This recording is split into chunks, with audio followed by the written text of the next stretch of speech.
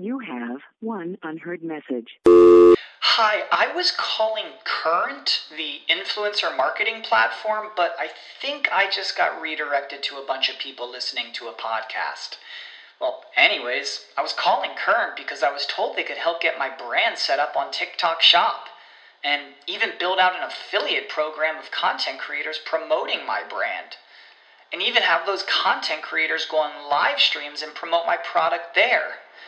Wow, I could really use Current. I also heard that the brands they work with are making millions in sales.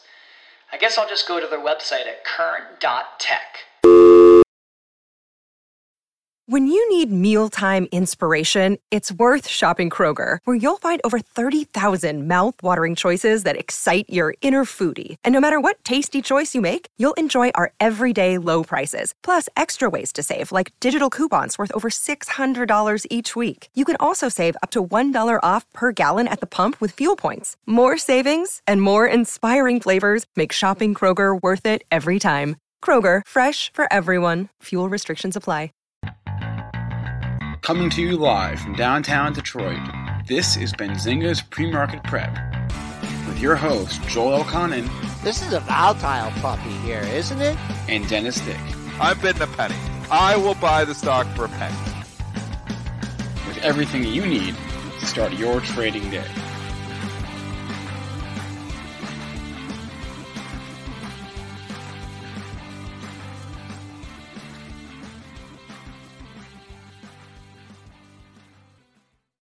All right, good morning, everybody. Hope everyone's having a good start to their day. Welcome to Pre-Market Prep. Spencer Israel, Joel Elconin, Dennis Dick with you this morning.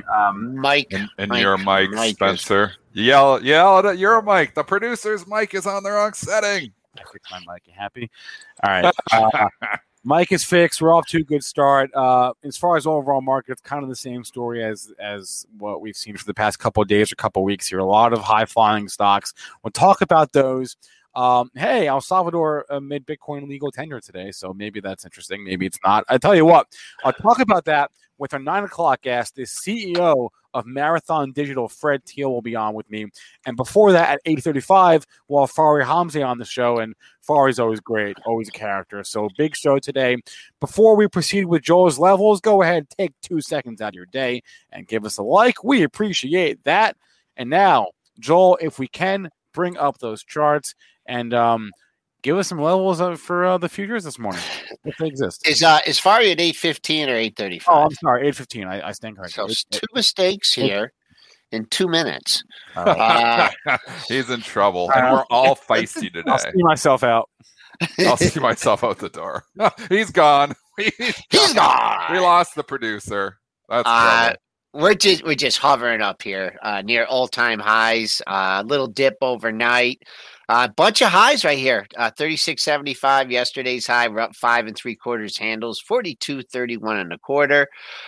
Crude gonna get that second close perhaps over 70 at 70.41, up 36 cents. Gold in the red by $1.60 at 18.92.80. Silver in the green by just a couple pennies at 27.75. Bitcoin down one day, up another. El Salvador comes to the rescue. Bitcoin up 23.85 at 32.295, back above that former support. And Ethereum following suit, just not quite in the same percentage wise, up 76.50 at 25.90. So, Dennis, what do you want to talk about? The only thing that moves is the Reddit stocks. This is the market we're in right now. This SPY, let's start with SPY because we have been in the quietest range here. Wake me up. There is just nothing happening in SPY. We keep this. bumping our heads up against the highs, but it is quiet trading. And why is that? Because all of the speculative cash, all of the money is just waiting for the next Reddit name. Jim Cramer has completely jumped on the Reddit bandwagon. He's trying to promote stocks. I mean, this is just Reddit-driven market, and you've got to respect the Reddit traders. I'll say it again because what they're talking about is what is moving.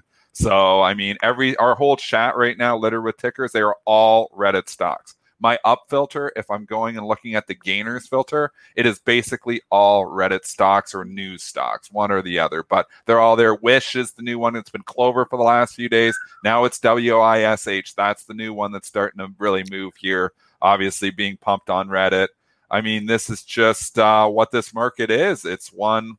It's really being driven by social media. It is the complete driver and really the only driver right now. That's why we continue to talk about these stocks. So even though AMC is a quiet day, they've bounced to another one. They were on Clover yesterday, and Clover does continue CLOV. I mean, here's one that I'm absolutely kicking myself on now. I cannot believe the move in this thing. But, I bought this a week and a half ago at, I think, $7.90. Because I thought, oh, it's got a higher short interest. Maybe this is going to start to go. It had that big pop in 2 days where it popped up to 10, and I sold it, I believe, in the mid 9s, made 20% of my money overnight. And I was like, that's a pretty good trade. And it kind of sat there for a day or two, didn't do anything. Well, now, don't I look like the idiot? I guess you got to just hold strong, diamond hands. Paper hands Dennis leaves all the money on the table. Clover's is now $27. It's a triple.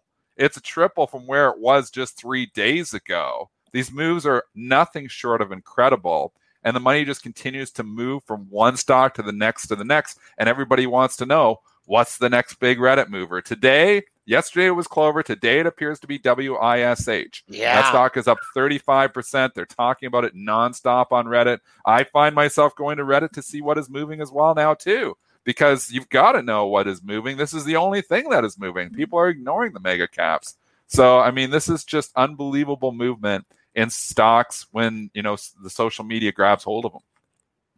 Yeah, I'll just wish that caught a bid that traded up over $17 here in the after hours. So if you're looking for a target in WISH 1765, you're $2 off that. Kind of the pattern you've been seeing is you hit a pre-market high, you sell off, and then you just come roaring back. Clover, someone, I don't know who, why, or what their strategy is, but you got to sell her over 28 here in Clover. 3 highs, you've snuck over 28, so 28.30. I think that hit that 3 times between the after hours and pre-market. So there, if you want to target, or if it goes down during the day and then comes back up through 28.30, maybe pulls a Wendy's or something. But someone's selling some stock up there for sure. So, the question is, someone's selling some stock up there. Someone buying stock up there too, Joel. Yeah, the stock just continues to go. Where are the party? This is all-time highs. It went from basically all-time lows to all-time highs. So what did we hit? I guess March it was lower than that, but we were down there at $6.51. 1, 2, 3, 4, 5, 6, 7, 8, 9, 10, 11, 12, 13, 14, 15 trading sessions ago. We were $6.31. So it's in 15 days up 400%. I mean, if you're coming in these things now, know the risk is so high. I can't come in and start chasing. I don't chase the stock. Look, when I bought it, I was anticipating that we might start to get a move into some of these higher short interest names. And, we talked about that list that everybody had went to in January. That whole entire list has went again. It is January on repeat, and in some cases, January on steroids, because in January it was very GME focused. There was some other stocks going. But this has just been, once Bed Bath & Beyond got kickstarted, they started grabbing everything that has short interest above 20%. You go to, your scanner and you run a scan for stocks above 20% short interest. The majority of those stocks, doesn't matter what they do, the majority of those stocks, if they didn't have any news over the last few days, have gone higher. And it's weird because BlackBerry, that was hot for a few days, and then they kind of leave, selling off a little bit. So it's kind of selective in where they go. It's Wendy's, not even selective. It's just they go from one piece, they make it move, and then they move to the next one, and then they make it move, and then they move to the next one, and they make it move. I mean, it's unbelievable. And like I said, Kramer is talking about these stocks nonstop. I mean, we're talking about him here too.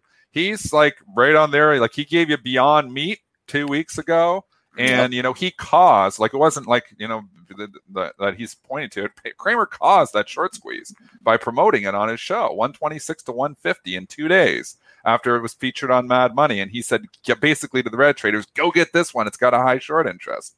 I mean, cheerleading it. It's an incredible market. It's a weird market to like sit back and analyze. And I don't know where the regulators come down, when they start looking at, different, influencers and their market influence. Well, I know they've given Elon Musk some scrutiny for this in the past. I don't know. What are your thoughts here, Spencer? Like, eventually regulators come in and look at this more closely? Chat's saying this as well. Also, like, we can never really know who is driving what. So you might say it's being talked about on Reddit, but for all we know, that is the big boys are in Reddit. I mean, come on, it's easy access, right? It's anonymous. It's the hedge funds. It's That's what you wonder is that, Joel, and you're right, is that the big boys, there isn't some hedge funds behind some of these moves. But I mean, this recent move wasn't even this recent move in all these high short interest names probably wasn't even, like hedge funds. Oh, let's go get this one. It's just a matter of they were getting them all. This is a run on shorts. And if it's a high short interest name, it's getting run on. I mean, it wasn't rocket science to figure out which ones they were going to go after here, because obviously, like you look at the list that we sent you, Clover and Workhorse were right at the top of the list.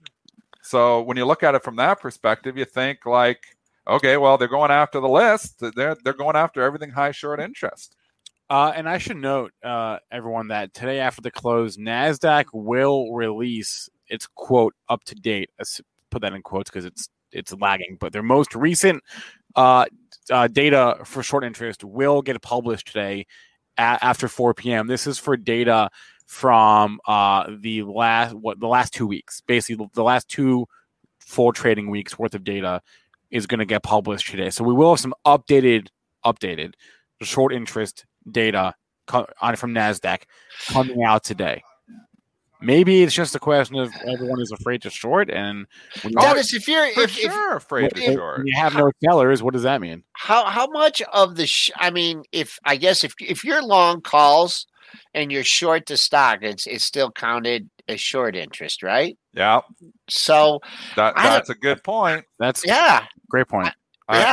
We've made that point on the show before, and you look at this, and you could be hedged. A lot of these shorts that they're potentially squeezing may not be losing the money you think they're losing, because you could be short the stock, it's counted as short interest, and then you're long calls while you're hedged. So we could be squeezing nobody, but I mean, that's why I wonder, I keep looking, you don't see the short interest covering, it makes you think they're hedged. I mean, any hedge funds just flat out naked short, they're not saying they're naked, not going to do that. I mean, because why would anybody want to be short? Want to lose money? Why would they want to be short if they've seen what can happen? It doesn't make any logical sense. I think you're right, Joel. I think a lot of this short interest that we're seeing is probably there's some hedges in here already put into place. That's, I don't think there's a lot of hedge funds like Melvin Capital getting blown out in these moves. I don't think we're going to see that. I think you're probably seeing the market makers really clean up on this. You're going to see big quarters from some of those market makers that you guys don't like, that the majority of people don't like out there, and we won't name the names. But I mean, with these spreads and this action, they're making markets. They're buying on the bid, selling on the offer, buying on the bid, selling on the offer continuously there, because we know retail orders don't get to the public market. They go through firms, the over-the-counter market makers, and obviously they're profiting from this. So, but in any regard, there's other people profiting from this too. I mean, there's a lot of these stocks have just really ran. And congratulations to the people who identified that trade a week ago. The high short interest stocks have really run. The reason we talk about it on the show right now is there's nothing else to talk about. We're not in earnings season. We don't have any other drivers. The SPY sits here and does nothing. Nothing. So this is the driver. This is the action. I find myself trading some of these names too, because there's no other action. You got to go. If you're a trader, you got to go to where the action is. What their strategy is, there's action here. What their strategy is, they wait to you to say you buy it, okay? And then when you sell it is when they go after it. That's their strategy. You get in, you hear you talk about it, then you take your profit, and then in Clover. You're telling me that I sell too soon all the time. Right. They wait till you sell in order to really kick in. Right, I don't think anybody's really listening to me. But anyways, you'd be surprised. Okay, so there's 2 minutes before Fari. The question. Oh, that's right. The question is, that's right, 8:15, Joel. The question is, how long how far can some of these things go? Like, how much higher can they go? And B, which we don't know, obviously. And B, some of these companies are real companies that have real fundamental bull theses, right? And then like short-term move be damned, right? Like some of these companies are kind of crappy, and some of them are not, right? And so how do you, like, let's say you're in one that you really believe in, like let's say you're in like a Rocket, you really believe in Rocket, it's up $5 the last I month. was in Rocket, I sold it again too soon because it had a nice move. Right. So I got like 15 or 20% in like what do you 3-4 days. What do you do if you're in one of these that you think long term and you're in the midst of a huge run right now, or Wendy's, for example? Let's say you're long. I think you take the profits and you get back in at a better time. I mean, we saw it back in Rocket in February, 20 to 40. I sold at 26 in that move. I always sell too early. We know me. Wow, 40 had no. I always exit too soon. But it goes up to 41, and then it gave you a shot to get back in. I think when the dust settles, these stocks do come back in. I don't believe Wendy's is going to stay up here. But who knows? Like, I mean, I'm always selling too soon. So if you hold on for it, these stocks seem to go about 5 times as far as you think they can go. Like it's unbelievable the moves. Like who would have thought, that AMC could go to $70 from 10 in a week? I mean, you think 10 to 20, wow, that was a good move. 20 to 30, wow, that's a really look huge at 60. Move. Then it goes to 70. Hey, you Reddit guys out there, keep an eye on 60 here. I know they're not exactly, 59.68 and 60.62. And then the all-time closing high has been 62.55. But and now you're $9 away. So I think they're down $3 on the session. Ooh, trying to take out yesterday's low. Be interesting to see if you can get and hold this 51.50. That's a 2-day low. After that, you're down to 46.04. But definitely calming down. Calming down here. People ask this question: why hasn't Nokia, which was one Reddit stock back in the day, ADR? It's thick, and the other reason that Nokia is because it's trading overseas. It is a widely owned stock over there, and it's driven by that market. So you're right; it's very thick, Joel. And people say, "Well, it went in January." We debunked why it went in January because it went during the markets hours that Europe was closed, and then Europe reopened and they slammed it right back down. So it's like the American, market, and obviously over here drove the price up when European market was closed. European market went open back up, and it didn't open at those high prices, and the Arabs come in and just drive it right back down. So it's tough for a stock like Nokia. You'll see these moves after hours to a certain extent sometimes because the European markets are closed. But it's too thick. And 2, it's still obviously ADR and traded overseas, and it's widely owned over there. So could it eventually go? I'll never say never in this market. So you never do know. But I mean, this is the market that we're in. It's like we're looking, what's the next Reddit stock? And it's kind of, it's a weird market. All right, let's bring on Fari Hamza here from Hamza Analytics first. I like what Jean-Sebastian Desmarais just said. But Fari, oh, man, what happened to your lights just now, Fari? You got way too – there we go. Okay. Good morning. Too much light? How we doing? We're doing fine. Just hanging in there, doing what it takes, just having a good time. What are your thoughts on all this Reddit, all these Reddit stocks and these meme stocks just blasting off? Not my cup of tea. They're not investment. Not your cup of tea.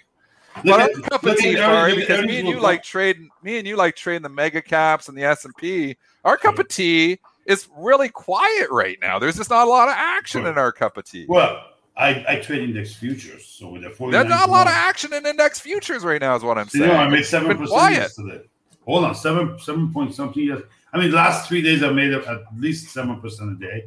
But at 49 to 1 leverage, 100 delta, that's the only game in town. Index futures. There's a lot there if you pick your peaks and valleys. Levered right up. Yeah. And then you're looking at, are you going up? Are you doing what's it? I forget the name. It's it. Are you left translation or right translation? If it's left translation, you're selling the highs, covering the from the parameters, covering the and you wait, then sell again, cover, sell again. If it's the right translation, you buy, get out. You buy, get out. You just don't go zigzag. It's too risky to go zigzag because of, again, leverage. And we've spent 20 years developing these algos. Why do I want to look at GME that's going to be good for maybe one season and then dies? All of these are going to die. Look at what we said 28.3 or 28.6 is our support for Bitcoin. Look where it's going. We said it about a week and a half ago. It's on Twitter. It's on LinkedIn. It's on Facebook. Wait, all right. So you have a chart here shared with us. Can you? Sure. This is the only thing I've been in. Hold on. This is the only thing I've been in. VXRT, and this is not a meme. Is that what this chart is? VXRT? Yeah, VXRT. Hard to borrow. It's they're doing a capsule. Hard to borrow. That's all you need. That's all you had to say. What's hard to borrow? Which stock? HP. HP is hard to borrow. You can't short it that easily. VXRT. Victor X-ray Romeo Tango. It's a COVID pill. They're still in trials. It's a pill. No refrigeration. No syringe. Ease of manufacture. Ease of transport. And pretty decent shelf life is for the third world. If they want, the third world cannot afford $40 Pfizer shots. Okay. So wait, or the refrigeration. Wait, Farai. So is this a trade? Walk us through the trade. Is that what this is? This is the daily. This is the weekly. Okay. Me and my family and a bunch of friends and a bunch of people down here in Naples, we've been nibbling at it around 5 to 6 area. Our average is about 5.5. We're trading at 740. It's the second. It's the second trial. It's on primates right now. They did the hamster. They were going to go to human. FDA said, no, you're going to do the primates. And then they're going to go to human. If this thing hits, you should see a multiple of this high. 25? Because multiple of that, of course, because they double as they go. Yeah, but if it hits, but that's a binary event. We don't really know, and we don't know when. I know it's FDA thing, of course. Yeah, but what our cost is $5. We'll sit in there. It's like an option. Lottery ticket. Lottery. It has no duration, so you just hold up. Okay. I didn't trade any small stocks, Fari. I don't. This came from. I don't. This is not your cup of tea. This came from a hedge fund. It's an investment. It was in biotech. Sorry, I got to ask you. Do you have it? Hold on. One second. Sure. If somebody comes in with an idea for me, they have to show it to me why. They have to have something behind the story. Yeah. And this came from a hedge fund manager out of Chicago. Yes, sir. Do you have a Sigma channel record here on any of these stocks? Was it GME? I want to know. You want to know? Let's do AMC. You sound like AMC. You sound like an ad from Saturday Night Live about National Enquirer. The inquiring minds want to know. Okay, here we go. Here's your inquiring mind. Now, hold on. Let's fix this. Wait, what is it? Time frame to daily. This is GameStop. This is GameStop. Yeah, because it's reporting today, right? So, yeah. That's where we are. So we're at almost 3 sigma yesterday. This is not today yet because RTH, right? This is yesterday close. So we're almost at 3 sigma. I mean, it's screaming to sell me at 400, 403. That area says, gotta sell me. So listen, I had a fellow down here, one of my fellow cigar buddies. He sold, I shall say 700 calls when it was 480. That takes titanium balls. Okay? If you're interested, are we allowed to say that on the show? I just did. That's what they call me patent. That's what they call me patent on Norfolk. Listen, there's some probably left on eBay. Okay, it says it's slightly used. Okay, but that's where you can get some titanium balls. There are very few who can do that. So 700 calls, like the 700 strike, or 700 calls? No. 700 strike. Not 700 calls. No. Listen, but this guy. Well, I can't get into detail. But this guy can afford 700 of those calls. I don't know how many sold. I don't know into that. Talk to that. It's extremely liquid. Okay, extremely. What do you know? I'm just curious. What were they trading for? Like $5 or something? No, he made $70 on that trade in 24 hours. It dropped. It was at 480. I don't know what was trading for, but he netted. I'm sorry. I'm sorry. Let me bring it back. It was 78 or something, 74, and he covered in the 20s. Made about $50 on that. The next on Monday. This was a Friday. Good trade. Yeah. But you gotta be up there. You gotta be exhausted. And then he calls me. He says, "What do you think?" I said, "It's above 3 sigma. It's almost 4 sigma. Let's draw up 4 sigma. Hold on. Here's your 4 sigma. Hold on one second. Give me a sec. Because with these, you really need to. You do need to go there and say, yes. Oh, I might say, oh, that is 4 sigma. I'm sorry, this should be dashed. Let me see. So let's make that thing dashed for a second. Like, can you explain to our viewers what the 4 sigma, 3 sigma, what that means? Oh, absolutely. Sigma is standard deviation from Ottoman Empire statistics. Go back 400 years. It's basically a play on Bollinger Bands. You have to expand it, and you add sigma levels. So the standard deviation. Bollinger Band is this line, the center, and this line. The 2 sigmas. We look at the stocks for 3, plus and minus, plus 1 and minus 1. But on rare occasions, like volatility or these meme stocks, you want to look at 4 sigma. When you hit 4 sigma, it's almost hit 5, actually, if you think about it. Because you have to look at this. The 4 sigma was here at this level. This is where you hit 4 sigma. By the time it gets up there, it could be almost 5 sigma. When it's there, you sell. That means you raise money, mortgage the wife, the kids, the mistress, the house, the dog. Mortgage the raise wife. the money. No, we and don't put do that that. Position, put that position on and short it. And that's it. Or sell the call. Notice he didn't buy puts. He sold calls. He's a very active option trader, very famous. I cannot bring up his name. In Chicago market. And he's been there. His dad was there. His grandpa was there. Okay? So he sells 700 calls up here. I was shaking for him. I'm not going to trade. He is. But I said, huh? He goes, it's only treasure. It's not blood. I said, yes, sir. Boom. And that's the story. You want AMC. Inquiry minds want to know AMC. All right, let's go. Wow. This has got more to go. You think AMC's got more to go? Yeah, it's in the channel. +1, +2. So, I've been looking at this since 2003, 2004. I remember I called John Bollinger and said, John, you won't believe what's on my machine. He goes, well, let's get some chili kebab and whiskey and we'll discuss it.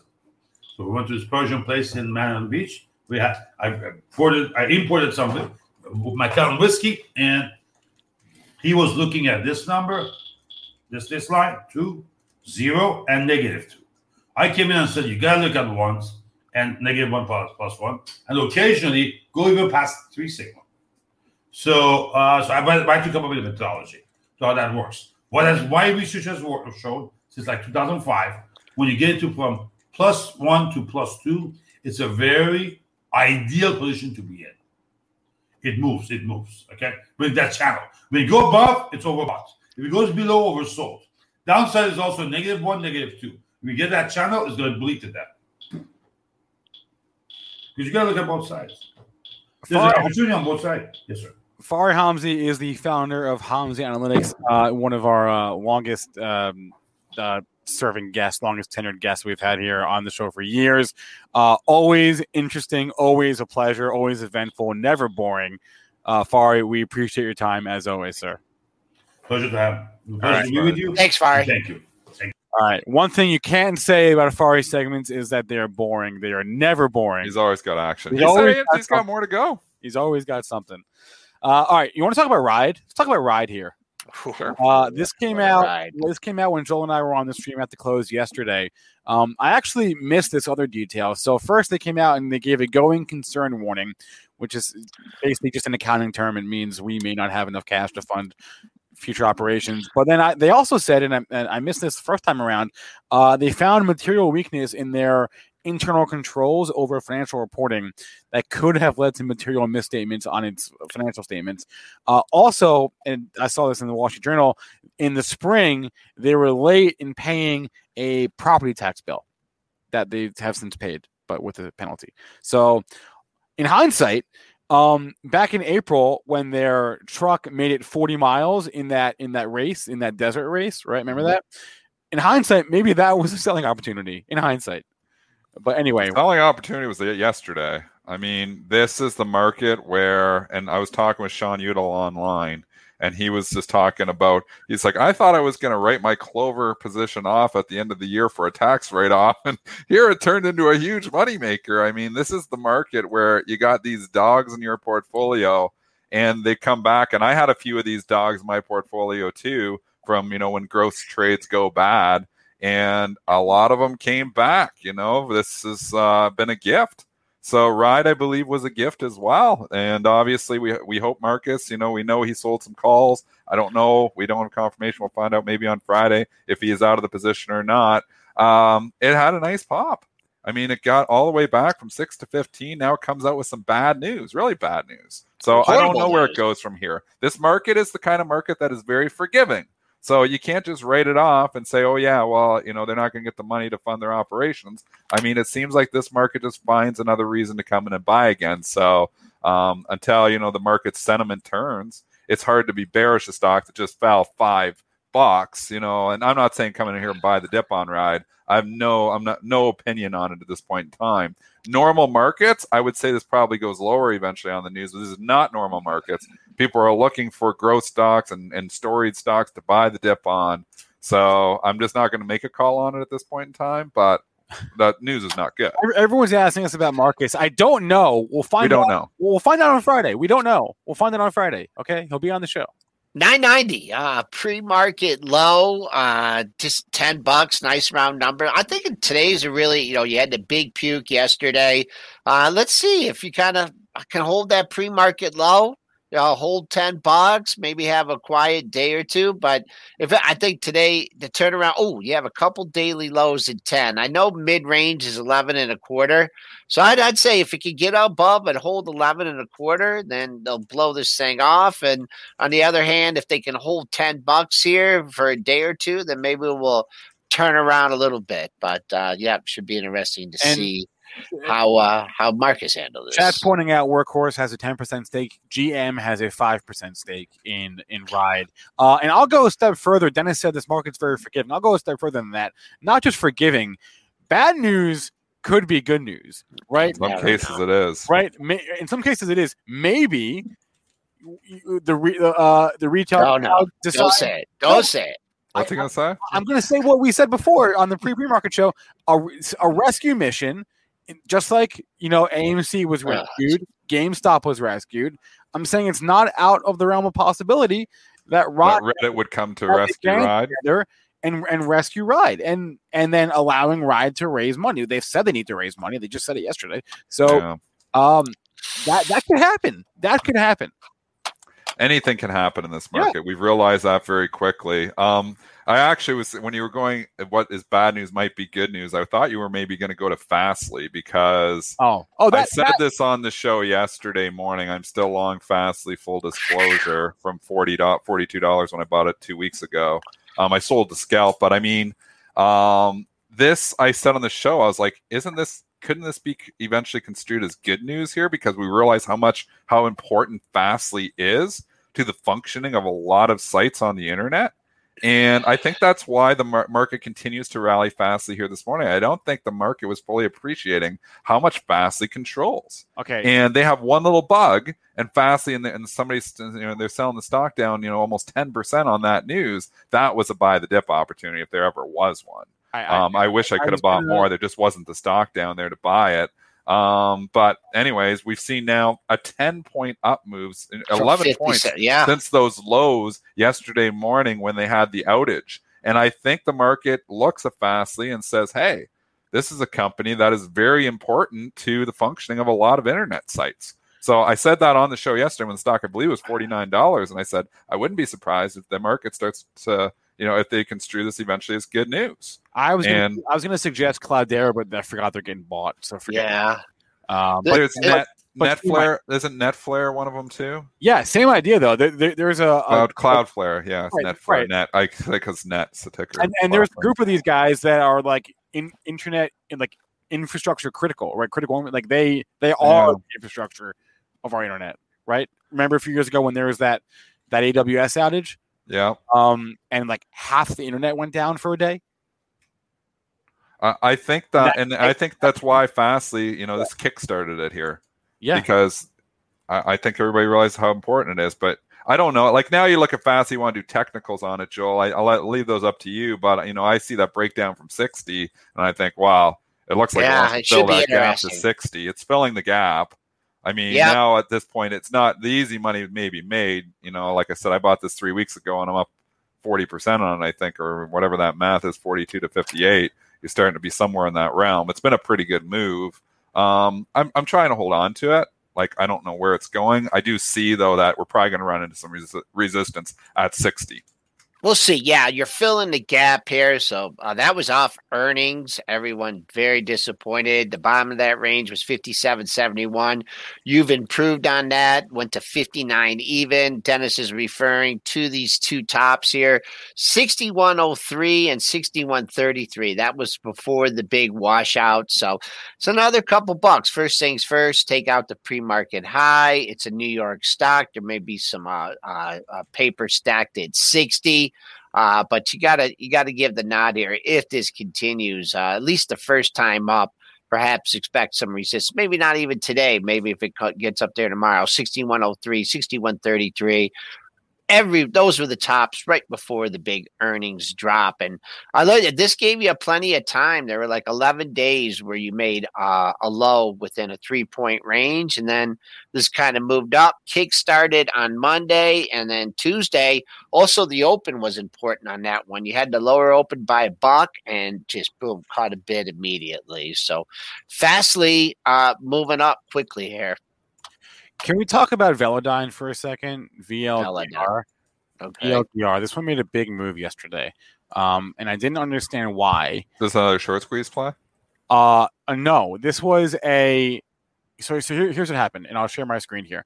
On Friday, right? I mentioned this last week, right? On Friday, the first Friday of June, FTSE Russell publishes a list of all the stocks that they're going to add and remove from their two major indexes, the Russell 1000 and the Russell 2000. They don't break it down by 1000 versus 2000. They just say, here's all in the whole universe of 3000. These are all the stocks that we're going to add. These are all the stocks that we're going to take out. Okay. Now on this list was Velodyne. VLDR. VLDR. There it is. It's on the list. This is out Friday afternoon. All right. Now fast forward to yesterday. It's going to Benzinga Pro. Velodyne has a press release out Tuesday morning. We are going to join the Russell 2000. Look at us, everybody. This was announced on Friday. Yeah, and they jack it. And let's bring up Joel's chart. You can see it right there. The company takes advantage basically of information that obviously the public already knew, but puts it in a press release, and the algos are all over the press releases. They're like, oh, Velodyne into the S&P, buy. Yeah, and the party continues here. The news was out. Wow, that's hilarious. That's the company comes out. That's this market in a nutshell. It's just misses. Like I was even saying with that AFG special dividend back, in the day, and obviously it's WinX dividend and stuff. That's why you see the fall. But, I was like 130, and they announced intentions to they pay a $12 to $15 special dividend, and the stock is crickets and nothing. And then they officially announce it in a press release, and the stock goes up $8.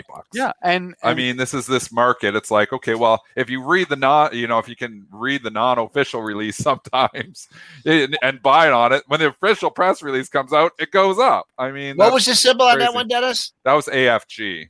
That was it was like 2 weeks ago. They announced intentions to pay a special dividend of $12 to $14. I bought it because I was like, oh, they're intending. I was like, that stock's probably going to run up ahead of that. And then it didn't do anything. It went down for 2 days. And I was like, okay, I caught the loss. I actually lost money on it. And then they come out with 2 days later with the official press release of we're paying a $14 special dividend. And the stock runs for 5 days straight. So obviously you can see the big gap down because they paid the dividend. And that's what the gap down is in the chart. But, we ran from 130 to 140. It's this market in a nutshell. It's like, it's got to be spelled out to it. So, and same thing with this VLDR. John Yoski is saying same thing happened with GVO. Yeah, but yes, exactly right to a smaller extent. But what was that story? It's the same exact thing. Press release yesterday after the close. GVO is joining the Russell 3000. Wow. So we should go look at all the stocks that join the Russell 3000 right now. Which other ones are going to issue a press release? I don't know how you play this because there's too many. How many stocks were in there that are joining? Do you have a list in front of you? How many stocks were actually like the ads are usually there's a few hundred. Here's the list. It's several. Show it to us. It's up. It's several pages long. Right? It's how many pages long? Several. What I don't know, like 10. It's 10 I know. So you're gonna go buy all those stocks because one might have a press release. It's kind of tough. Look, Clover's in there. Anyway, I don't know how to play this. Do you? And here's I have played the Russell for years. I can tell you, it is a tricky trade. I mean, you automatically think all the ads are going to go up, the deletes are going to go down. In textbook, that's what it should do. I tell you, in reality, it doesn't always do that. So it's been a tricky trade, the Russell. It used to be like, the anticipatory traders would be buying the stocks that they know are going in because it isn't rocket science. You just rank them. Yeah. So, anybody can take the market caps and rank them in an algorithm, and they can spit it out to see what's going to go in and what's not going to go in. And they would, this trade, there's research that comes on as early as I said 4 or 5 months before. Yep. Predicting what's going to be going in, what's going to go out. Now, as stocks fall, those predictions change because it's ranked on market cap. So if they're going in, then obviously, if the market cap's going up, they're going to be going in. If the market cap falls, over the next couple months ahead, it could go. It might not go in, and that's why these are just projections as well, because those market caps might move around, and some of them might fall out of favor, and some of them might come back in during the next 2 weeks, and that's going to impact whether they go in or they come out of the Russell. Everyone's asking where to find this list. I'll show you how. Ready? You go to your internet browser. You go to Google Chrome, Firefox. You can even use Netscape if it's still around, or Bing, whatever, right? You Google Russell. I Google Russell Reconstitution. You can do Russell Rebalance. Russell Reconstitution 2021 is what I Googled. The very first link, bada bing, bada boom, takes you to the 50 page. Boom, here we go. Big old button that says additions, big old button that says deletions. You can view the list right there. This was out Friday. And this list will be updated every Friday for the rest of the month until the rebalance actually happens at the end of June. Dennis, don't you usually just wait until like all the dust is settled and like on that actual day and then maybe do some fades instead of that's why I played it the last few years. Anticipatory. Yeah, I feel like it's safer. I used to do the anticipatory trade where you're like trying to predict and trying to get a portfolio on ahead of time, trying to, I think these ones are going to go in and this is probably what's going to get announced. And you know what? It's been mixed results for the last decade. I mean, this worked well 20 years ago. Maybe the market was simpler back then. But what's old is new again, Dennis? Well, maybe. And maybe the simpler strategy is going to work here again. So, there's been a number of traders. I mean, it's not me. There's a ton of traders that in hedge funds that try to predict where, what's going in, what's going to go out and try to make money on that. And there usually is that drift up on the ads and the drift down on the deletes. Sometimes on the actual day, though, they just get overcrowded and oversubscribed to, basically like crowded trades 101. And you actually I've seen on the days where the ads on the actual day they're supposed to get added, and it's like, oh, they got to buy all this. Like, we're going to see this big move in Tesla, which actually did occur. All of a sudden the ads are crowded, they overpower the indexers, and boom, you actually see a fall in the price. I've actually seen it go the opposite way. So it's not a slam dunk. The way I trade it at the closes, I basically fade the moves no matter what they are. So, if the stocks are, going straight up and gapping up in the close, I'll usually short those. And if they're going straight down and gapping down into the close, I'll usually buy those. And it's just a fade trade. I put the LOC order, the limit on close order, and I'm fading them that way. And that seems to be a safer way to play. They usually retrace back. But I mean, again, with trading, nothing's, we work just in probabilities. Nothing's absolute. Was it the hidden algo trick? Didn't that kind of turn you off that one time when you didn't turn off your algo and you kept on getting? I go in that story, the Russell, where I had an algorithm running on it, and the algorithm was, we're not going to go into that one again. I've told that story lots of times on the show before. It's a good one now. I've done some algorithmic trading. Who's buying this? I am. I was trading the close. Yeah, I know, and I'm like, I had it minimized in the background. I didn't realize it was still running, and it was like buying stocks, and I was like, what? I didn't buy that stock. I was like, oh my goodness, I've still got my algo running, and it was buying the stocks, and it was a nightmare. And I was going to the UK, Europe. I said I wasn't going to tell a story. I was going to the UK the next morning. It was like the Friday night, and I was leaving for a week vacation with my wife. Saturday morning, I had all these stocks that I had bought, like millions of dollars in stocks, and I'm like trying to hedge it all out. And then, anyways, I ended up having to just hedge it all out. Went and traded out of it all the next morning or the Monday morning from the UK. Oh, man. So anyways, that was a little bit of a nightmare. I actually, at the end of the dust settles on that, I almost scratched it all out, which I was happy to do, because when you're, making mistakes with algorithms, it gets scary. That can get scary, yeah, for sure. Michael commented that I've got a lot of tabs open. Michael, I've got 5 different windows across 2 different browsers. I have over 50 tabs open right now, so you ain't seen nothing, my man. That's like not. That's Let's not see this. Let's see this. What's he talking about? I want to see all these. I don't know if we want to. Or maybe you're not allowed to. Tabs. I mean, this is just one window. This is just one window. I've got. Oh yeah, look at all the tabs he's got open. I've got 5 windows open across 2 browsers. Doesn't that slow your computer? You must have a really good computer. Aaron Thomas built me a computer. It's amazing. I should have him build me a computer. My computer is colorful. I don't know how to show you guys. I guess I could try to throw the camera down there, but my computer is colorful. But you're not wearing pants. I'm not wearing pants. That's not true. So maybe Spencer, you look kind of alone. Are you alone in there? Is anybody else in the office? It looks like we got about 10 people here. We got Randy and Shubs over on the news desk. We got a few people over there. I'm not alone. Okay. I'm never alone, guys, with you. Give a shout out to Shubs. We haven't talked to Shubs for Jason Shubno. Shubs, everyone says hi. All right. Let's bring it back here to the market. PSA as far as upcoming events. We do have E3 coming up. It starts on Saturday. We're doing our preview show about it today at 1:00. But the big day is going to be Sunday. That's when Microsoft is presenting. Sunday and Monday are the 2 big days. So we have Microsoft on Sunday. We have Take-Two, I think, is Monday. Activision will be there. EA, they're all going to be there. What is this event?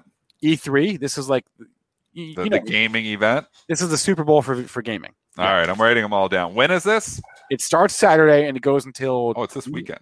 Yeah, it goes until Tuesday, I think. So long gamers over the weekend. But then there might be some information.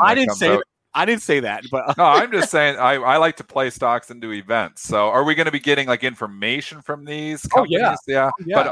But prior to Monday, am I safe through Monday, or is it like coming out on the weekend? There's going to be information too. Oh, there's going to be news over the weekend. So that's a little bit scary because what if they come out with a delay on some special game or something, your stock gets tanked. So then you could yell at Spencer on. Yeah, like Spencer. You told us to buy. I did not say that. We don't tell anybody to do anything. No investment advice here. No. Just ideas. We're idea generators. We're the idea network here. This Zynga hasn't. Somebody's asking on the chat. This hasn't done anything. I haven't looked at it forever. I own it. I just haven't looked at it forever. It just sits here and does nothing. Michael Pachter, we need the Zynga. I don't know if Zynga will be at E3. I don't know that. I'm sorry. So it's gonna be Activision, Take-Two, EA. Yeah, big guns. I'll be Microsoft. I'm sure Roblox will probably be there, right? Roblox. Roblox is pulled back. Yeah, that's a nice dip on Roblox. GameStop will probably be there in some way, shape, or form. I'm assuming. I like the dip on Roblox here. What do you think, Joel? I mean, stocks to clear uptrend, storied stock. I mean, valuations nosebleed. But if we're still going into this raging wait for a double bottom. Maybe if you're just early. One update on that conference. AMC is going to be giving free popcorn out at the conference. I just wanted to add that. Traded down in the pre-market. I mean, if nowhere near 50% yet, Dennis. You're 92.53. You're through that low. Maybe wait 90. That's a nice round number. Next daily low that you had to contend with is 87.59. But you can with these guys' stocks. I mean, they have a hard 3-day sell off. Then if they could just put a couple lows into the same area, maybe just got rid of 1 or 2 big sellers and then turn up. But definitely a big fall. There was kind of no reason it went over 100. And there's probably no reason it's selling off back down to 90. Such an all right, let's do some ticker time if we can. We got 13 minutes until I'm going to bring on Fred Thiel, CEO of Marathon Digital. Let's do ticker time. I'm good. I'm game. Can we cover some real stocks though first? I mean, like any big stocks? Is there any big news on any of the? We just don't want to hear about Apple or Microsoft. Well, we had the Biogen the other day. Yeah. Oh, what did that do yesterday? Oh yeah, let's back a bet. It came back. It's kind of settling in here.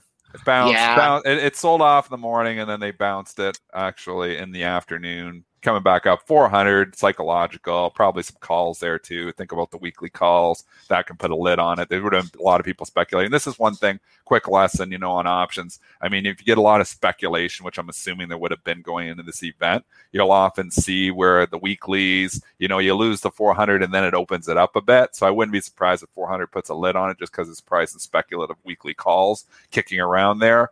And, obviously once you lose those on Friday, Monday, it sometimes opens up. This is why a lot of times you see a big move in like in a stock that has a lot of option open interest at a certain strike. where, all of a sudden those expire worthless. And then all of a sudden you got the market making action that's not surrounding that all of a sudden, and that it can open up the price. So all I'm saying is I think 400 probably puts a lid on it this week. Yeah, what was that? Without even looking at the open interest. The high yesterday, 399.07. The only thing I just keep thinking about this one is, all the pain that people had for 6 years, in the great, and just a great bull market. And then you get back up to, it just, to me, if you're a fund manager, you're a fund manager, you sat through this and that and the other thing, and you're like, man, I could get out over 400. Man, it got up near the all-time high. And as I mentioned, we were doing the show when they originally came out and said, hey, we're working on this Alzheimer's drug, 480.18. And that kind of marked the top. Biotechs, man, there's just no interest in the biotechs, is there? Well, no, I guess IBB is looking okay. Lilly had a quiet day. What was off some of the Lilly other had a big move, though, off this. There was some moves off this, yeah. Yeah, and the other one was Sava, right? SAVA. Did that have a big move too? Mm-hmm. Yep. That inside day for that one. I think the biotechs have been the opposite of quiet. I agree. I just looked at the chart. They've actually really been. Some of them have really been moving. So they're probably some of the smaller caps too, right? So I would assume some of the smaller caps following in that category. People are asking about Apple. I'm only one person, maybe, because it's just been boring. It's been boring. Trading range. Did I own it. Long-term portfolio. Boring. Tesla. Look at that. Boring. Tesla's been boring too. It really has.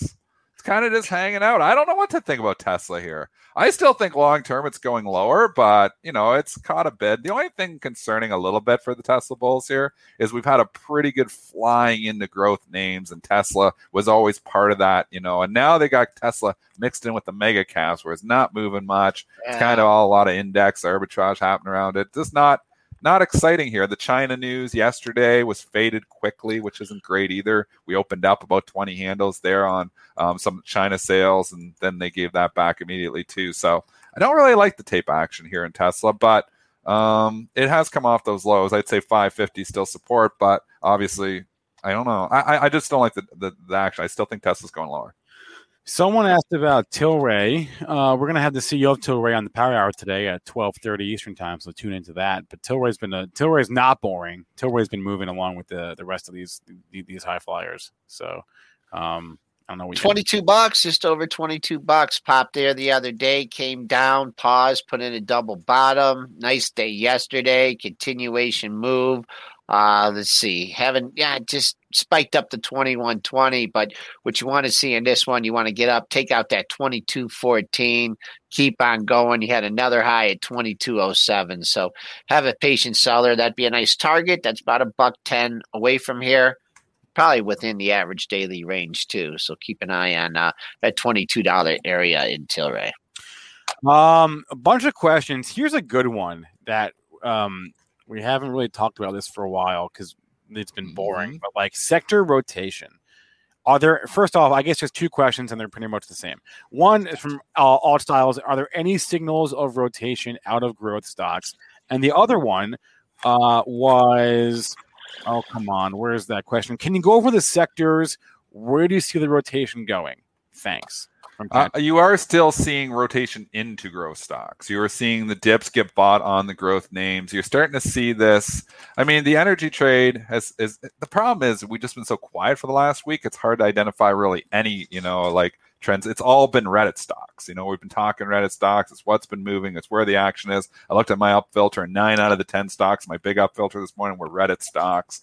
And then, so you're looking here and you're thinking, I don't know. I mean, the growth has come back a long ways. I'm long some of these growth names, but every dip seems to keep getting bought here too. I sold my Unity software, which I probably shouldn't have sold. It's starting to bump up here again, and if it can get up over 100, it starts to get interesting. So it bumped its head right up against yesterday, 99.79.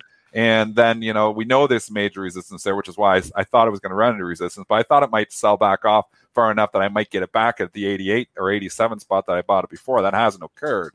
So I'm looking at it here now and thinking, I sold it. thinking I could scalp it and get it back. And now I'm looking and thinking I might not get it back. This could actually break out over 100. So I think you're still seeing money still move into growth names. I don't know when that can change on a dime, but right now they're still buying the dips on growth.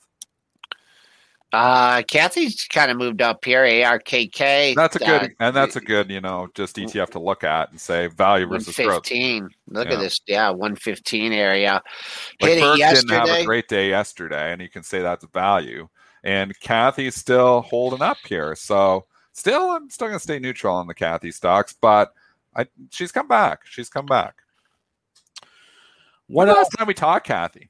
We haven't talked Kathy on the show in a while. I was going through her email last night thinking the exact same thing. I was like, when is the last time we actually go? Yeah, we don't talk Kathy very much. She was the thing to talk 3 months ago. Now it's all Reddit. Well, she's cooled off. She's cooled off, but not entirely. She's sneakily, she's quietly coming back here. Yeah. So I went neutral Kathy back at 100 after all my hate for her. Oh, wow. So I'm neutral you, Kathy. We're neutral you right now. That's why we're not talking to you much. We're just neutral you. We're neutral. Okay. That's our rating on. I think I can give official ratings to Kathy Wood. I mean, I'm still. Can you give official ratings to people? I'm still on the KW, and I've been long that this entire time, and no intention of selling that. All right. Got a couple more minutes here. Let's do LUV. We got a question about LUV. I haven't talked to airlines for a minute. Reopening trade is still for real, but it's long in the tooth, and you're starting to see some of these reopening trades. Yeah, you're starting to see them just tire a little bit. I don't know if it's this, and I'm on the Las Vegas Sands, which is a reopening trade, and it's at critical support here right now too. But you're not seeing that much participation in these names here. Again, there's been so much action to some of the smaller Reddit names that nothing is really moving right now. So it's hard to just judge these stocks based on the action from the last few days when they're getting no media attention whatsoever. But the reopening trade is still for real here. I would buy these stocks on significant pullbacks. It's just that they've kind of run. I mean, LUV's had a pretty good run back in February. It's been a consolidation station for a while. It's always been one of the lower beta airlines, so it's not going to move as much as a Delta or an American Air, where LUV's a little more conservatively run, so it doesn't go up as much, doesn't go down as much. I don't mind it, but I'd like a bigger pullback. 58. I mean, if you it's 58's just sticking out to you. You had the lows there on Friday and Monday, Friday, Monday, Tuesday. You distance yourself a little bit from there. Another low there in the middle of May. So just 58. What you want to see is that move back up to 64. Maybe get back to half of those losses, 6 point, nothing special. Get up to 60, 61 and a quarter, hold, consolidate, and make another move. But the longer you take to get back, even over that high, that 4-day high, just over 60, back to 61, could be a little bit more downside. Also, last month low, if you're looking at the bottom chart on the right there at 58 as well. So 58, 58, 58 LUV. How are we looking overall market, Joel? We're creeping up. I mean, we've had a little dip. We're strong. We've been, and this has happened a couple times in the last 3 or 4 days. We're strong in the pre-market. We're holding, we're bid, and then you saw off a little bit. Today we're $10 off the low. I mean, you just got all those bogeys out there, the locals in the pit. They know the stops are there. They want to run the stops at 38 and a quarter. They know it's going to push it to 40. There's nothing after that. So we'll see. A couple days in a row where we've opened up pre-market highs have failed, but who knows? Today looks strong, and that's what it did the other day. Yesterday you had the dip that was more midday. I didn't see any news, but that was a pretty quick 25-point sell-off. Once again, you got rollover going over today, so this will be the last day for most people where June is the front month contract. Set will be tomorrow. A lot of people wait to Monday. The volume kind of transitions, but you see some of the choppy action that you saw yesterday. For this one, you got to take out the pre-market high, get over that all-time high, or else you might have that little rug pull at the open again. Let's do a couple more. We were asked about Coupa, software CLUP. I never quite got clarity as to why it sold off after earnings. The numbers seemed okay. I know, and they raised guidance. Right, and I know the CFO left; they have a new CFO, but I never quite understood. Not that I looked really hard, but I never quite got why Coupa sold off after their report. It's tough when tech and growth has been going back, and this is making new lows. The relative strength is absolutely terrible. I think you got to wait till you start seeing some life here, trying to catch the falling knife here when stocks made a new low yesterday, even if it was just on. Earnings, still, making new lows. I always say you got to go. I don't want to be long something making new lows. Well, I mean, I think today's an important day for Coupa. It's trading very spy in the pre-market, but how often do you see like the reaction low? You took out the low of the move on the day, the big down day. So I'd say this: if it could hang in here today, another day or two, a couple lows in the same area, at least you have a reference point to attempt to log in it. But I'll be keeping an eye on this one today. I'll keep that up on the front page. But I'm going to hop over to premarketprep.com. I know we missed a lot of symbols here. And Spencer, I know you got an interview coming up at 9. So join me over there. And I got about 20, 30 symbols here that we missed. And Dennis, I'll talk to you later on. Everyone have a good day. Dennis, Joel, good luck to you both. Have a good open and good day. Good start to your day. All right, let me bring on Fred Thiel here. He's the CEO of Marathon Digital Holdings. Mara is the ticker. You all know this one, I'm sure. It's if you don't know this one, frankly, not sure where you've been the past few months or past year or so. But Fred Thiel, welcome to the show. Thank you so much for joining me today. Great to be here.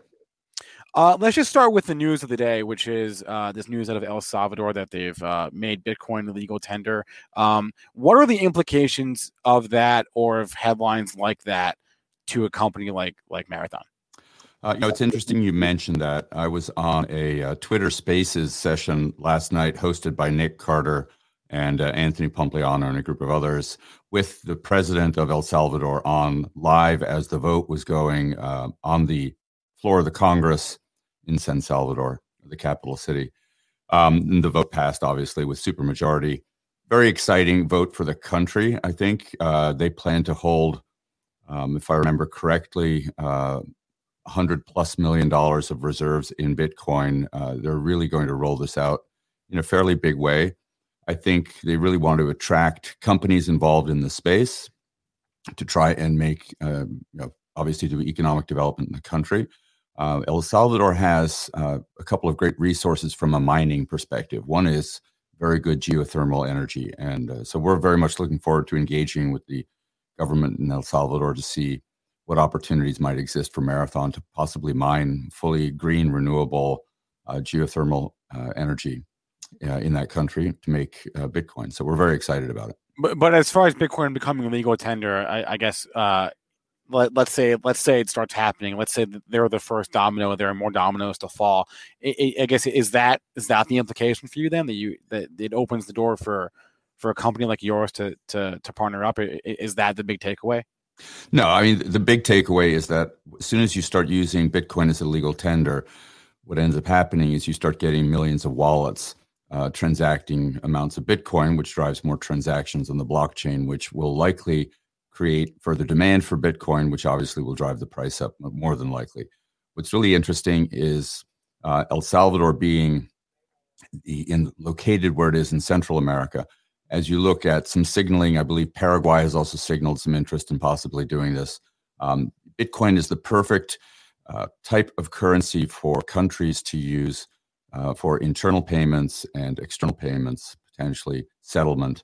And by partnering with companies, in the case of El Salvador, like Stripe, to build out infrastructure, I think it could be a great boon for Bitcoin as it creates real economic activity using Bitcoin.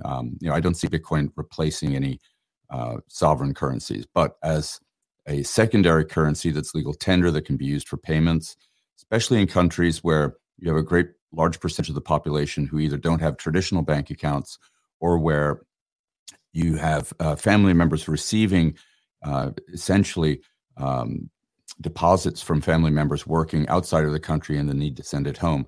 One of the key things for El Salvador is a large percentage of their GDP, I think in excess of 20%, is actually money coming from Salvadorians who live outside the country sending money home. And by being able to do that and minimize the fees, most of these transfers are $150, $200, small ticket but the fees add up quite quickly when you send using traditional means. So by doing it through Bitcoin, it becomes very efficient.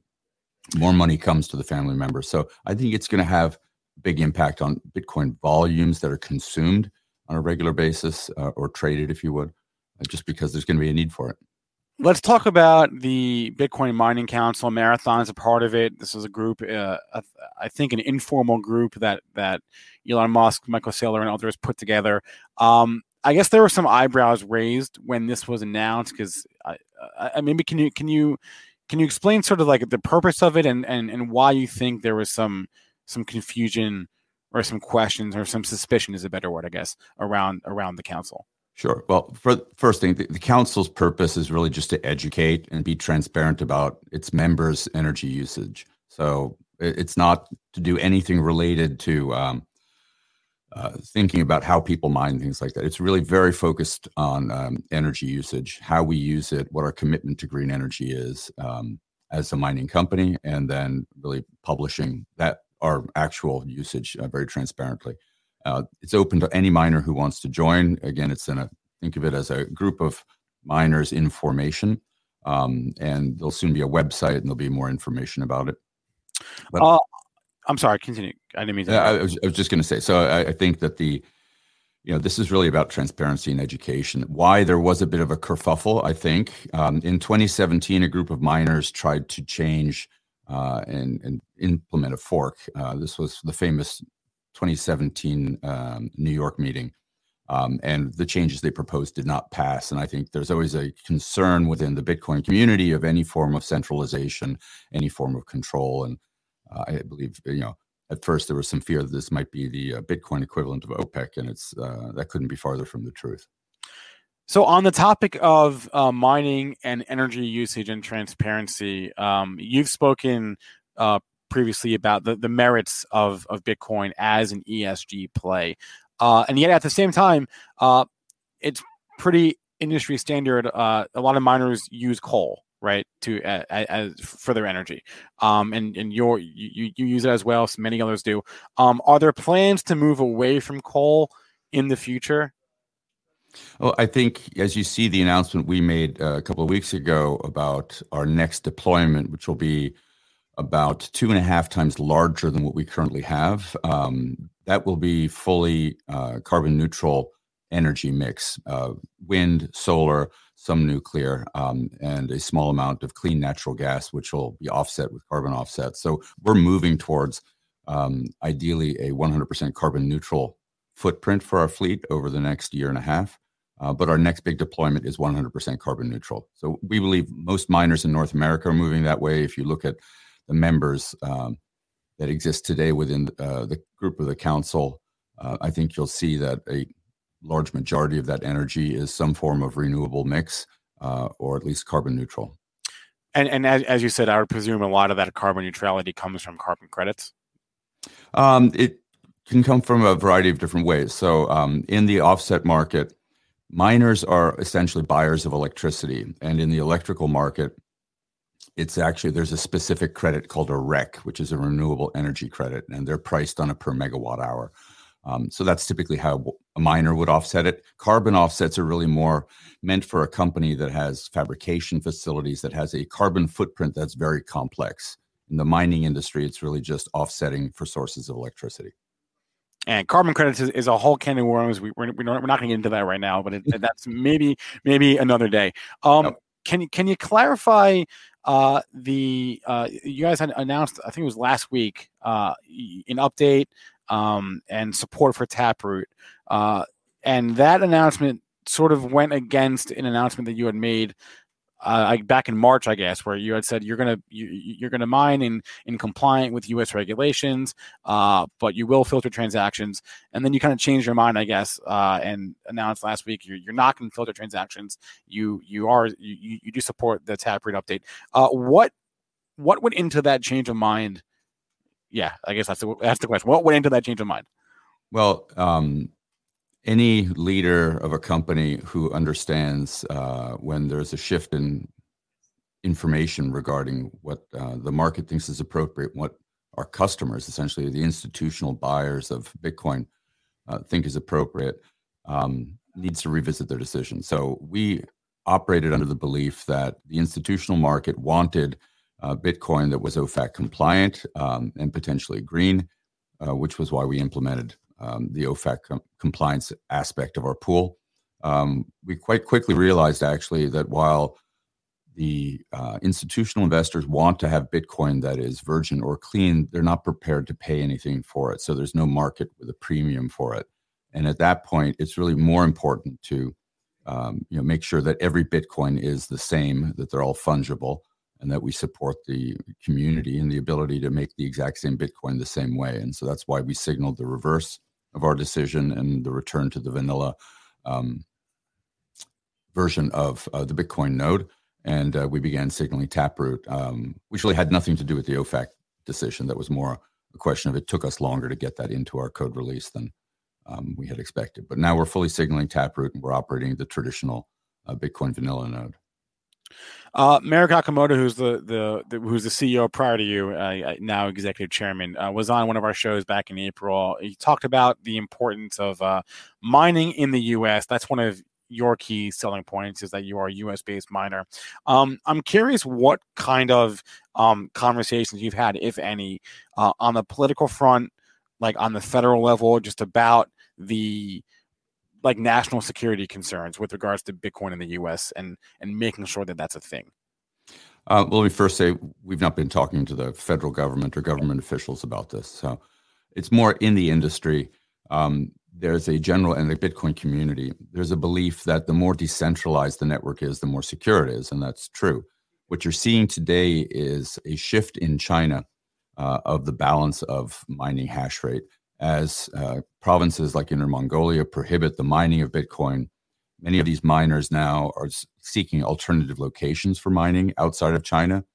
And what you're seeing is a shift of mining hash rate on a global basis, leaving a concentration in China, moving towards North America, moving towards Europe, Russia, for example, and Africa. And I think we'll continue to see more of a balancing around the world of the global hash rate, which is a good thing. I want to ask about Bitcoin volatility and all that, but before I ask that question, I just want to ask you, with regards to Elon Musk, first off, does it annoy you? I've watched several interviews with you in the past couple of weeks and months. Does it annoy you how often you get asked about him? I would imagine it does. Anybody who has a relative or a friend who's famous gets asked about it all the time. It's just the nature of the beast.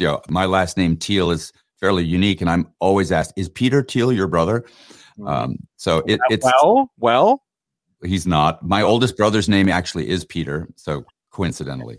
But so you are Peter Thiel's brother, just not that Peter Thiel. Now, exactly. That being said, allow me to ask you about Elon Musk. How do you feel about the fact that this entire market, this Bitcoin market, can move on a whim on one of his tweets, right? Move up, move down. That this is like your core business. I imagine it's pretty jarring to see that kind of volatility happen on a tweet. Yeah, absolutely. I mean, our revenues are totally determined by the price of Bitcoin, and we can't differentiate our product from anybody else's Bitcoin. They're all the same. And so we are very dependent on what the market thinks of the price of Bitcoin. There are many things that move the price of Bitcoin. There's a retail section of the market, which is typically traded on exchanges, which is what the public is mostly exposed to. And then there's the institutional buying, which is mostly done over-the-counter OTC desks, negotiated kind of behind the scenes, if you would. The market has many participants. The institutional buyers are very smart. They like to buy when the price of Bitcoin drops, and retail buyers get spooked very quickly. And if you think about Bitcoin and the amount of Bitcoin traded on any individual exchange, it doesn't take a large amount of volume moving in any one direction for any, to create momentum in price. And if that momentum can be sustained, that price move continues. And so when you see somebody dump 1,000 Bitcoin on any given exchange, 1,000 Bitcoin is a huge volume. Whereas on OTC desks, that's a kind of minimum volume you would see it trading. And so what ends up happening is you see these big jumps in price whenever a larger block moves. Bitcoin traders are savvy, just like in the stock market. Traders are very savvy. They know and develop a feeling for what moves the market. And I think there's a fair amount of trading activity that essentially is driving price up and down on a recurring basis and amplifying some of these moves. I think President Trump tweeted something about Bitcoin being a scam the other day. Don't know how much that moved the market, but it was in the news. And anytime there is fear, it can drive retail behavior. And greed is another factor that drives retail behavior. You see this in the meme stocks that these days have been moving, whether it's AMC, whether it's GameStop, whatever stock it happens to be. You get a certain amount of momentum in the retail traders, and that actually moves price. Now, the institutional traders trade on that basis. They know that retail traders will move that way. And so I believe that Bitcoin's volatility has been a boon for some of the crypto traders.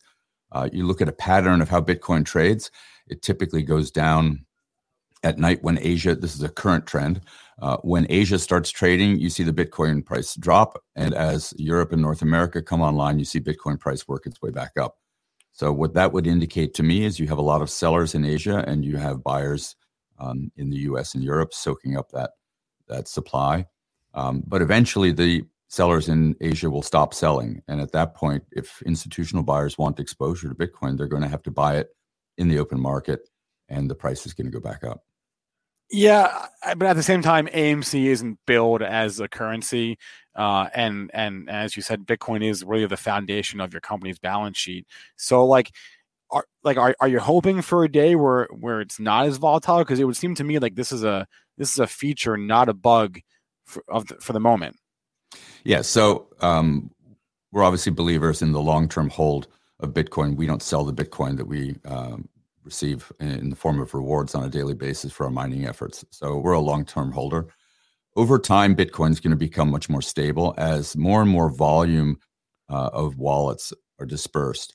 And Bitcoin becomes used more and more for what it was originally designed for, which is a currency and a settlement network. What you'll find is the price will start stabilizing. More and more Bitcoin will be held by institutions. As ETFs launch, they're going to have to hold Bitcoin. Think about it this way. There are 900 Bitcoin made per day. That's it. So if a fund wants to launch with $100 million of capital or investors, it has to go find that Bitcoin in the open market somewhere. It can't just go to miners to buy it. And so I think as ETFs roll out, as institutions hold more Bitcoin, there'll be a lot less volatility in Bitcoin, and then we'll see more stability in the price. And, I believe like many others that Bitcoin at its current price is undervalued, that it should be at a higher level. And, I'm optimistic that we'll see a return to higher levels and more stability in the price over time. How high level should it be at? That's a tough question. You said it. You said it. That's a tough question. Listen, I think that if you look at the stock to flow model and you look at models of just absorption of Bitcoin by institutions, there are all sorts of reasons why the price of Bitcoin could go 2, 3, 4 times higher. Okay. This last one here is from my man, Ryan Rosbiani, who's asking about guidance. I believe you've given guidance out as far back as to Q1 of next year. But the plan going forward, is it just to keep on mining Bitcoin? I know you've said you're not, at least for the moment, you're not expanding to other cryptocurrencies. You're just going to be a Bitcoin miner. Is that just the plan going forward here? Well, the plan going forward is to focus on Bitcoin. That's our core market, if you would, where we want to be, one of the larger miners in the world and one of the preeminent miners in North America. We think it's the cryptocurrency to focus on. Ethereum is going through a transition, and it's always tough to enter a market when you're going through a transition. And we're optimistic that Ether will make that transition securely. But in moving to proof of stake versus proof of work, it becomes less attractive as a place for a miner to operate, which is why we haven't gone into that market. All right. Fred Thiel is the Chief Executive Officer of Marathon Digital Holdings, ticker MARA, chart up on the screen as well. Peter, it's been a pleasure to chat with you. Thank you so much. You've been thrown into the fire in these couple months here, but I'm sure it's been fun. We look forward to keeping up on your progress. We'll be in touch. Thank you. Much appreciated. All right. Thanks a lot. Guys, I hope you enjoyed the conversation. Again, Fred Thiel, CEO of Marathon. Give us a like if you liked it. Great. If you don't like it, give us a like anyway. But I can't imagine you would. People asked us to bring Marathon on. Get Mara. They said you asked and we delivered. We got Mara for you. We are always trying to get more executives, get more CEOs on our shows. If you missed yesterday, we had the CEO of the vice president of XPong. If you go back and watch Pre-Market Prep, yesterday's show, we talked about XPEV, talked about self-driving cars, talked about full self-driving. When's that coming? Spoiler, not for a while, at least according to Brian Gu at XPong. Fred Thiel today, great interview. And we've got, as I mentioned earlier, the CEO of Tilray on the Power Hour at 12:30 Eastern Time today. So thank you so much to Fred for his time. That's going to be a wrap here, pretty much, for Pre-Market Prep for the day. A couple people are asking about Get Technical. First off, Get Technical, we moved the show. It is now no longer in the mornings. It is now daily or Monday through Friday from 1 to 2. But Neil is out. He's out today, and he was out yesterday. So there's no Get Technical today. There will be Get Technical tomorrow. In that slot, though, we are doing an E3 preview. We got a bunch of gamers here at Benzinga, a lot of people who really pay attention to the gaming space and esports. And we're going to be doing an E3 preview after the Power Hour at 1 o'clock Eastern Time today, right here on this channel. So you don't even have to go anywhere or do anything. It'll be right here. And we're going to walk through the biggest announcements, what to expect from Microsoft, Nintendo, EA, Activision, Take-Two, all the biggest players. We'll go through that for an hour today. And then, because E3 is going for like 5 days, on Monday and Tuesday night at like 7 o'clock both nights, give or take, maybe, we're going to be doing like a recap show / a gaming stream. So I said we've got a few gamers here. They just want to hang out and talk about E3 and game at the same time. So that's what we're going to do Monday night and Tuesday night. I don't know the exact time, probably around 7 o'clock. And they're just going to go. They're going to talk about E3, and they're going to game. And we're going to try to do more of that on our channel because we've gotten some people saying that, hey, can I just game on the channel, talk about gaming? And like, sure, why not? That's a pretty nice part of the streaming world, and there's no reason why we shouldn't do it. So that'll be next week, though, Monday and Tuesday, but tune in today at 1 o'clock for the E3 preview show. That being said, it is 9:21. I've got David Green from Wall Street Global Trading Academy joining the show, or joining the stream in 4 minutes or so. He'll be on, as he is every Monday and Tuesday, Wednesday, to live trade the open until about 11 o'clock. He does that with us every week, Monday, Tuesday, Wednesday, live trades, and it is real talk. Like he's not like a BSer. He doesn't say how amazing he is at trading. He just real talk, super straightforward, technical trader. If you haven't seen it, I highly recommend you check it out. VO Noob, I would tell producer AB he needs to tuck his shirt in. Thank you so much for reminding me or for saying that. We always like feedback. Vegas, what is a good gaming ETF? Well, there's two big ones. There's Hero and there's ESPO. Those are the two big ones that I can think of. I know there's a couple more, but Hero and ESPO are the big two. I personally am long ESPO. Do not take that to mean one thing or another. Check it out for yourself. They're a little bit different in terms of what they hold, but those are the two main ones, Hero and ESPO. Okay. How many likes are we at today? I got to end the stream regardless, but I just want to see before we 420 would have been cool, but let's get to 500 if we can. 500 likes for a great show. We had Fari, we had Fred Thiel from Marathon. We had some great questions. Dennis was fired up. Joel was fired up.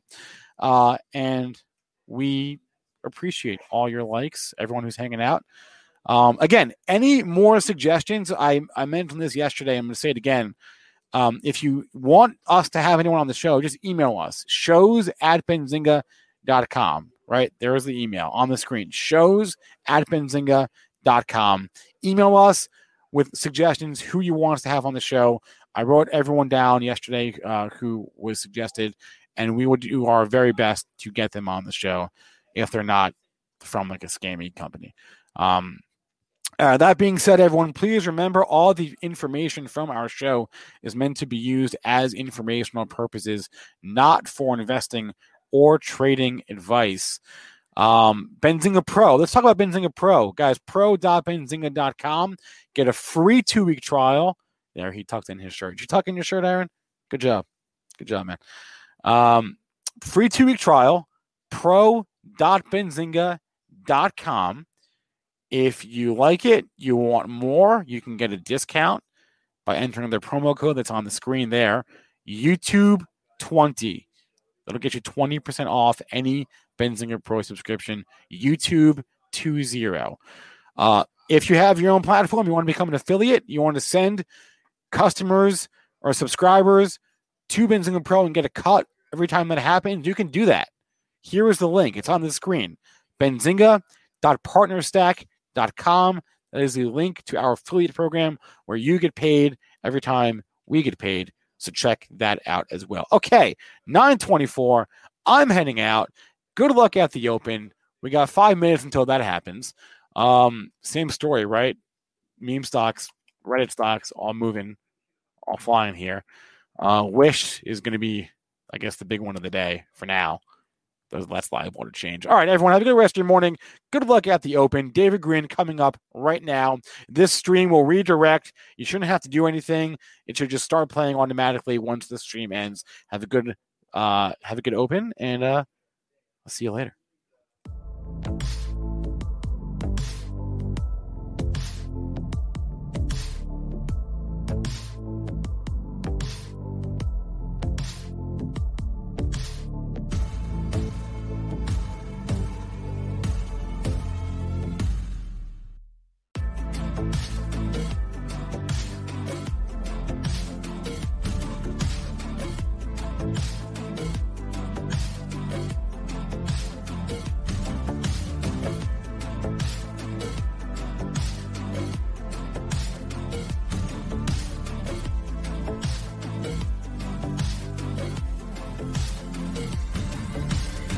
Introducing Wondersuite from Bluehost.com, the tool that makes WordPress wonderful for everyone. Website creation is hard, but now with Bluehost, you can answer a few simple questions about your business and goals, and the Wondersuite tools will automatically lay out your WordPress website or store in minutes. Seriously. From there, you can customize your design, pick your brand colors, and add blocks. No custom theme or coding required. You'll get content suggestions that you can keep or revise, and with Yoast SEO built in, we automatically help you get found in search engines. From step-by-step guidance to suggested plugins to an AI-powered help bot, our built-in tools make WordPress wonderful for everyone. Whether you're a beginner or a pro, you can join over 2 million Bluehost users. Go to bluehost.com/wondersuite. That's bluehost.com/wondersuite. Save a little more this month. Chime checking accounts have features like fee-free overdraft up to $200 with SpotMe and no monthly fees. Open your account in minutes at chime.com/goals24. Banking services and debit card provided by the Bancorp Bank N.A. or Stride Bank N.A. members FDIC. SpotMe eligibility requirements and overdraft limits apply.